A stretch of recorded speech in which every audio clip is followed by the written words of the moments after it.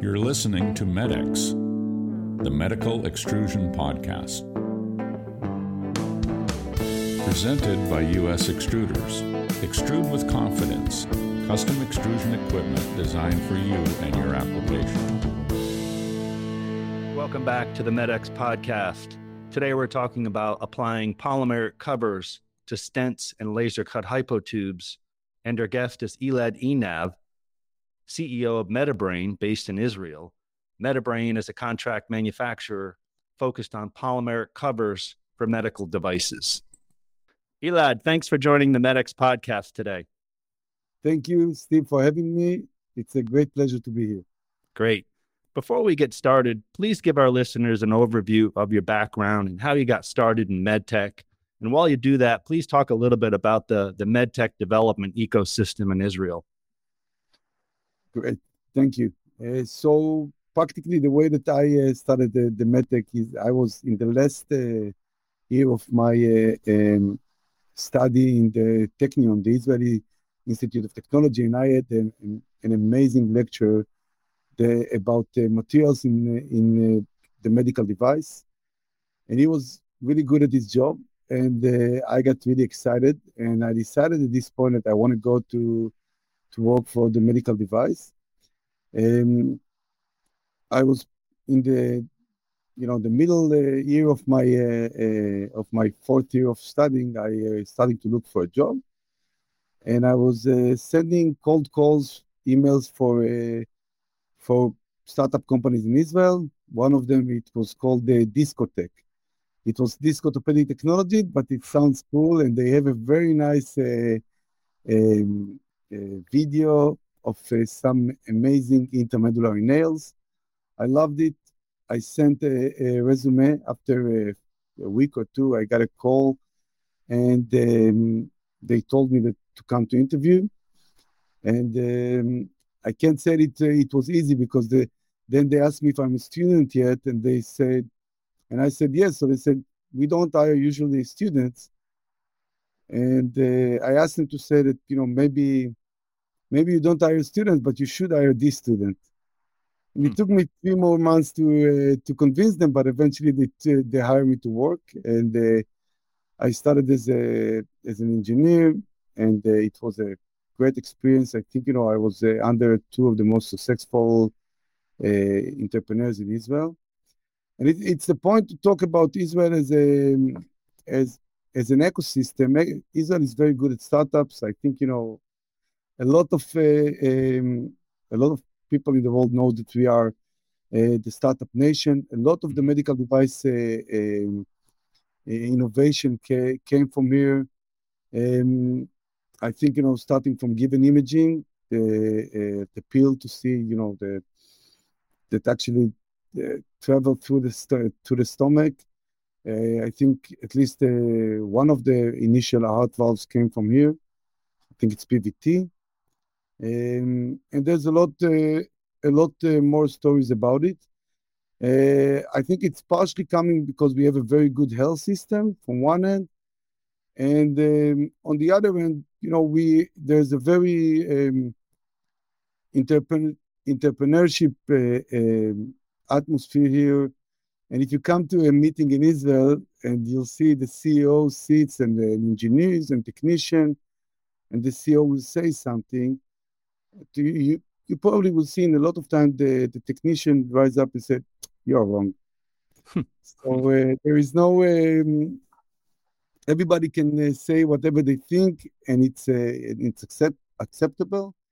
And I think the other thing in Israel, which is interesting, is that we make mistakes and we accept them. And I think, no one is really afraid from doing mistakes in Israel. It's part of the process. And even the venture capital, they don't look as on a failure as someone that disqualify entrepreneur. They actually, sometimes they see it as something that really engage them to the entrepreneur. So it's an interesting atmosphere. Yeah. Thanks for that background, especially, how you got into medtech. It's a good story about persistence. Yeah. I think, it's part of my nature, at least. Okay. Let's talk about let's talk about some very interesting topics related to covering stents for catheter tips. But before we do that, please give our listeners a high-level overview of covering stents, including a few clinical applications, some of the basic design inputs, and the main materials used for the stent frame and the polymer covers.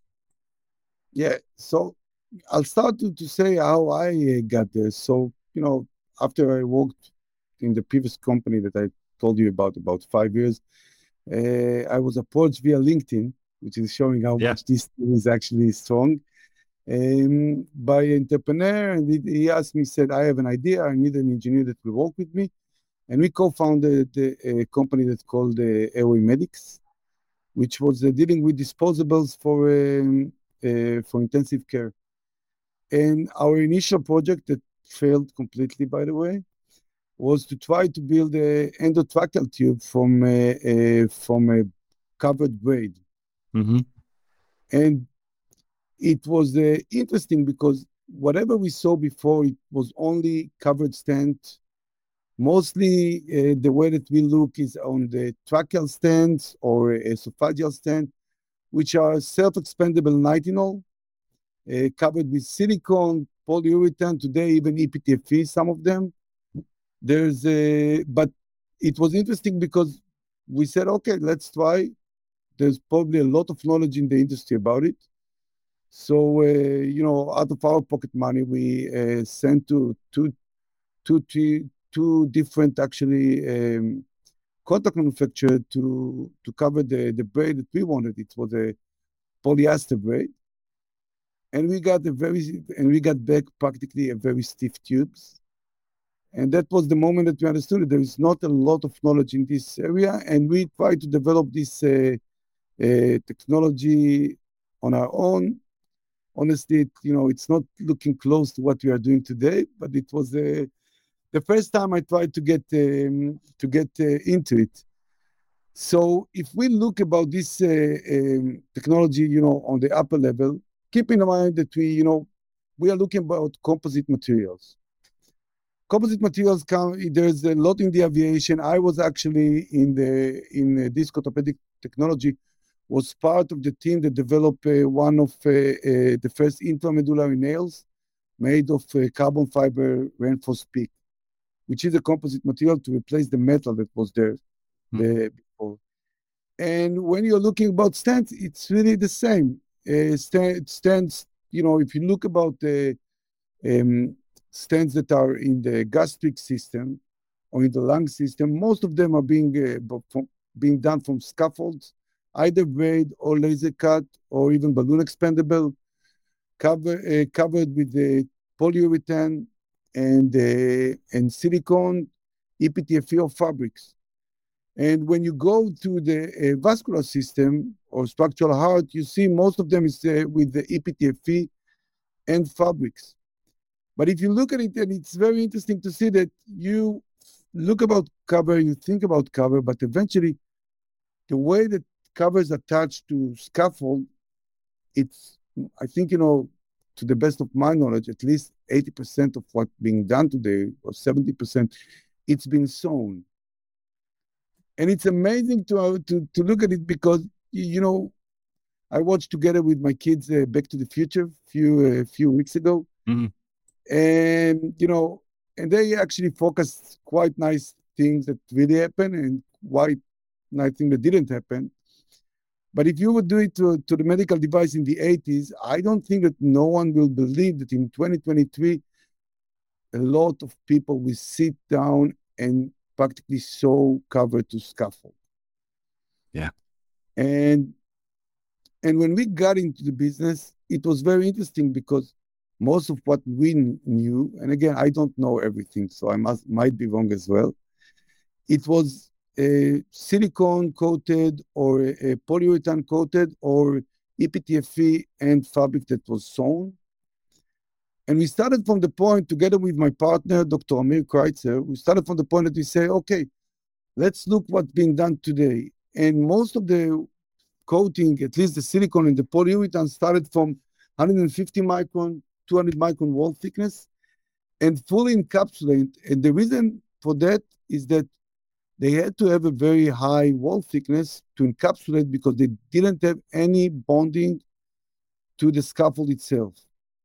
So the first thing that we looked is how do we bond the polyurethane or the silicone to the scaffold itself, and we developed a protocol to do that. And today we are able to do it, and it's working quite nicely. And it enabled us to go lower in terms of wall thicknesses. We got a product that manufactured currently between 20 to 30 micron wall thickness. and I think this is the point that we look at it and say, okay, let's start go in that path. And and then, as I said, the Israeli atmosphere, it's a very let's say it has no fear a little usually, and we thought, why if we succeed to bond a silicone or polyurethane with the protocol, why don't we try to do it for fabric or EPTFE? And that was the point that we started to do so. I'm happy to say that this technology, it's implant, so it takes time to get to the market. Yeah. But there's quite a nice amount of devices that are already in clinicals, and one of them is actually getting commercial this year. So it's technology that catch. It's still slowly because it's an implant and it takes a long time. So after a time, we started to get approached from an Israeli entrepreneurs that said, okay, you do silicone coating and TPU coating to stents. Let's try to do something differently. Let's try to do it to catheter tips. And I think about 4 or 5 years ago, we started to get approaches like that, mostly from Israel. And it took us time to get to this point, because practically the pricing point, you need to be much more efficient when you are dealing with catheter tips, because these are disposables. But it brought us to a place that we are able to create to help the entrepreneurs that approached us to create new procedures. I can't state the name because this is still on clinical stages, but it was very rewarding to see that. And every month we do a monthly summary to the team at Medibrane, and we state the amount of people that being used the product that we help to manufacture, and what happened to them. And it's there are amazing story in this element, and some of the customers actually share it with us, which is amazing.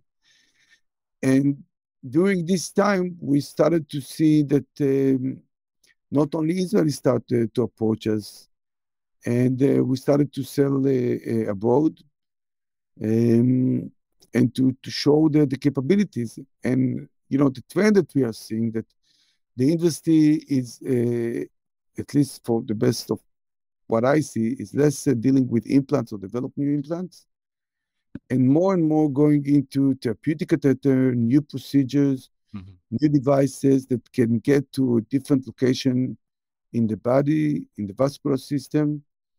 And there's a transfer or trend in specialty catheter tips, which is nice to see, and we are glad to be able to support this trend.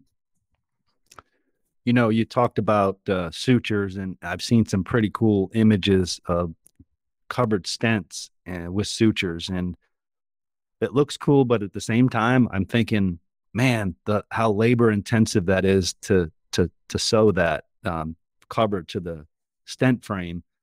And the second thing I notice is just how much it increases the profile of the stent frame.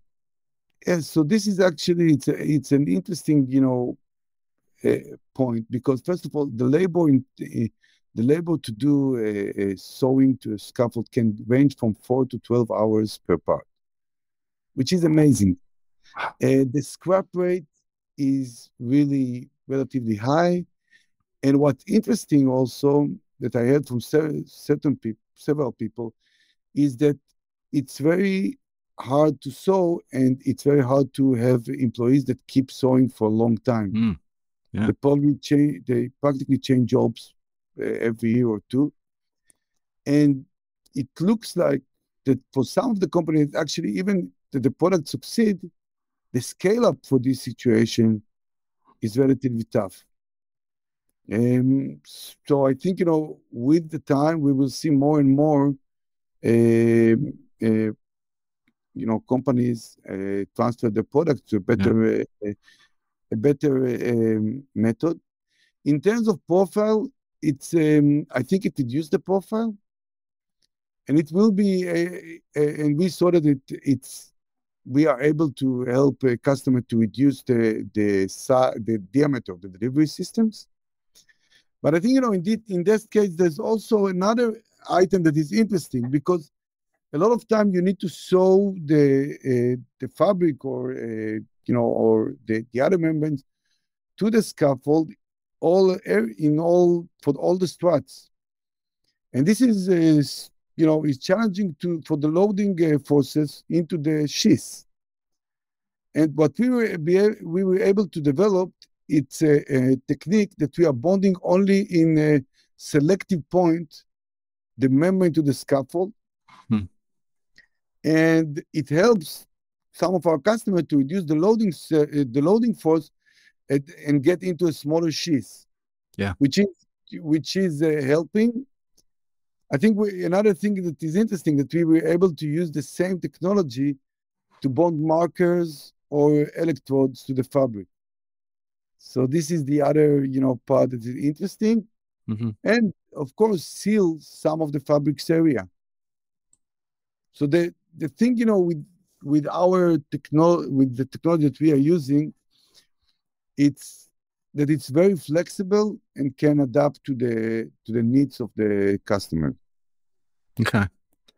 Talk a little bit about, I know sometimes the scaffold or stent frame is covered on just one surface, maybe the inner surface or the outer surface, and then other times it's fully encapsulated.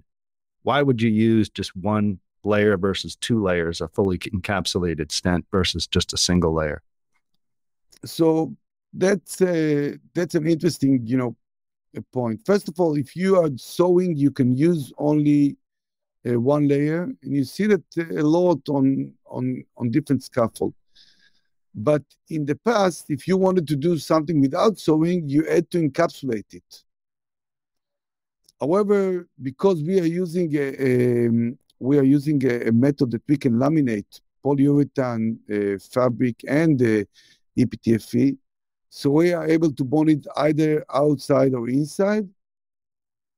And also we can both sides, but it's really a matter of what the customer needs and what is the benefit for the product.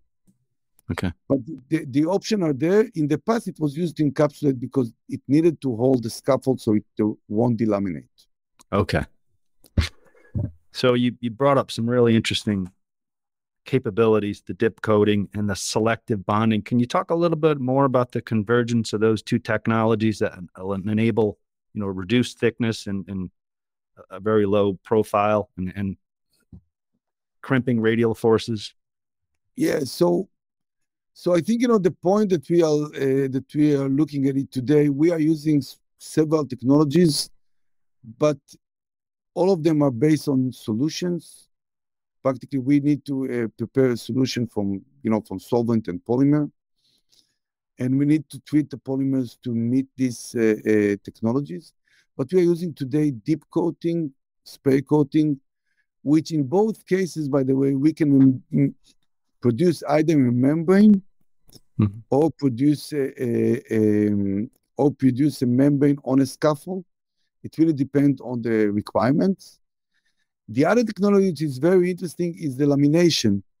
So we are able to take either membranes. It might be an EPTFE, it might be a fabric, or it might be even polyurethane membrane that we are manufacturing in-house, and to bond it to a scaffold via a binding polymer. We apply our surface activation technique on the scaffold and on the fabric if needed. Then we apply a very thin layer of that binding polymer, and then we laminate both of them with the heat and pressure and make sure that most of the surface area will be bonded. And it's enabling us high flexibility in what we do. And I think, one of the interesting, part that you can see that it has an effect also on other areas. Like today, we are manufacturing some membranes to be perforated and bonded to scaffold.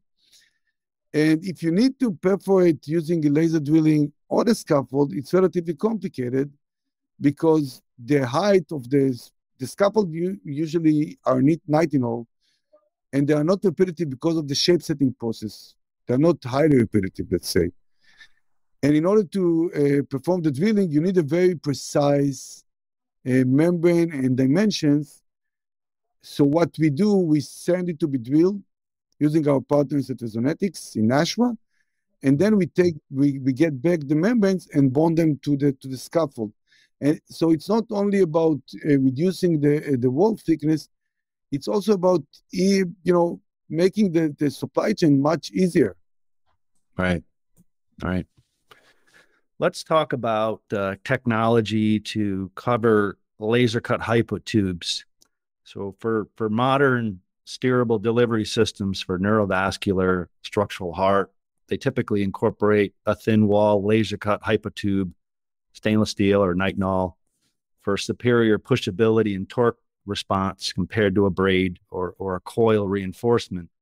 So we're talking about a composite shaft situation where there's typically a PTFE inner liner, laser cut hypotube, and then the outer jacket materials. The outer jacket materials, typically extruded materials from PBAX, nylon 12, TPU, maybe a 10 thou wall, 250 micron. And when you reflow the laser cut hypotube, there's are often issues with the material flowing into the cut portions of the hypotube, which limit flexibility and bending. And on one of our earlier conversations, you talked about a capability to apply very, very thin wall films to the outer surface of the laser cut hypotubes to create a strong bond with the PTFE inner liner without a reflow process. Am I correct? Absolutely. So this is a technology it's young. So let's say we are able to apply it today to a 35 centimeter laser cut hypotube. The interesting part of it is that we are able to apply a very thin membrane on the laser cut hypotube. Usually we are able to do it with the TPUs. However, we can get down to a 20 micron wall thickness. And this is not the only thing, because sometimes you're looking for different, very different properties along the shaft. So if you look at it, we are able to create different wall thickness along the shaft. And we are working to be able to do also different durometer along the shaft. And the nice thing about it is that you don't need to do reflow for one end. And the other thing is that with the proper design of the laser cut hypotube, we are able to also bond the liner inside, which is also an interesting situation. Mm-hmm. But again, this is a relatively young technology. We are still, and we need to develop, the technology and the machine further. We have several, customers that are starting with it, and I think it might make a serious impact in the next few years. The nice for the engineers to use it is that, the downside is that they will need to send it to someone to do that, and they can't do it in-house with a hot box, very simple one. Yeah. The upside for it is that always today you need to compromise on pushability or on on flexibility practically. Right. And with what we do, you don't have to. You can get both of them. So this is, a starting point. And I think, what more interesting to look at it is that if you look about catheter today, the labor work to build the catheter, it's crazy because they're using different tubes in order to create what needed, the flexibility and the talkability that it needed, and we can do it automatically. I know that this technology is early stage, like you mentioned, but do you kind of envision that the technology platform and the manufacturing process that you mentioned without reflow could open up opportunities to navigate very difficult to reach tortuous anatomy? I think it would. I think that's the way that we look at it. And if I would imagine it somewhere, and again, this is far. It need to get like several years until you get it. But if I imagine it, it looks like a rapid prototype of a catheter shaft. Yep. Eventually, you'll put what do you want, which durometer, where, and it should be able to do that. Okay. Let's talk about a couple applications and try to mix in some of the capabilities that with your partner Resonetics, and we'll talk about embolic protection devices that prevent embolic debris generated during certain interventional surgeries, such as TAVR, from traveling downstream where they can cause a pulmonary embolism or a strike. Medibrane has developed some interesting process and automation technology in this area that goes beyond covering a stent frame. Walk us through the laser processing of the micro-sized filtration holes that allow for blood to pass through the membrane while also filtering embolic material. And talk a little bit about how you work with Resonetics on that particular application. Yeah.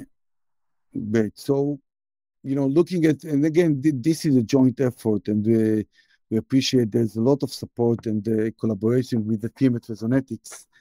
And we are, as a relatively small company and dealing with an area that is not that simple to work through, we try to focus in a very specific processes and to be an expert in these processes. That's why we don't offer a wide variety of capabilities. We offer capabilities only in terms of covering of scaffold, creating a membrane, and this is it, nothing more. The collaboration with the Resonetics enabled us to be able to supply to the customer a full supply chain. So when you talk about embolic protection device, you start from a scaffold, usually made out of nitinol, that can be done in different sites of Resonetics, either in Israel or San Diego. Then we are making the membrane on a mandrel.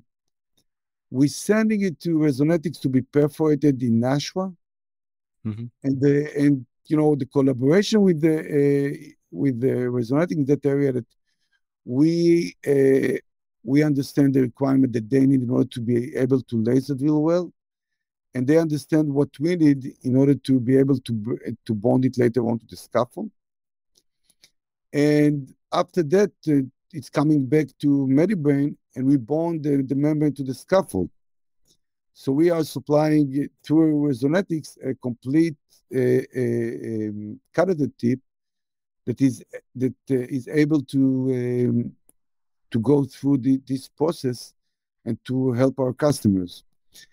The idea, one of the things that we, all of us know, and I think you know it as well as I do, that when you are running through different suppliers, it's very tough to create the collaboration and the openness.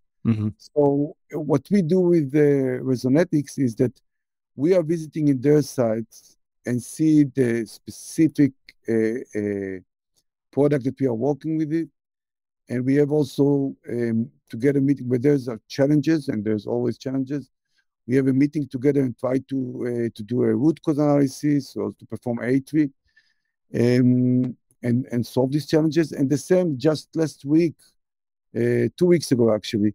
A team of Resonetics was here together with the vice president tonight in order to solve a challenge that we have in a joint customer.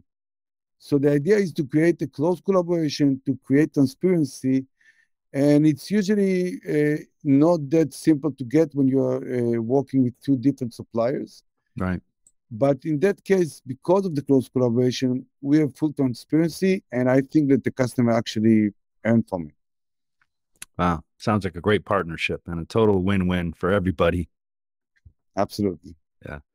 Listen, this has been a great conversation. I so much appreciate your time for joining us today. And we'll have to get you back on another time because there's a lot more to talk about. Absolutely. I would love to, and it was my pleasure. Thank you. Thank you for listening to MedX, the Medical Extrusion Podcast, presented by US Extruders. Please subscribe to make sure you're getting the latest episodes. All links are available in the show notes.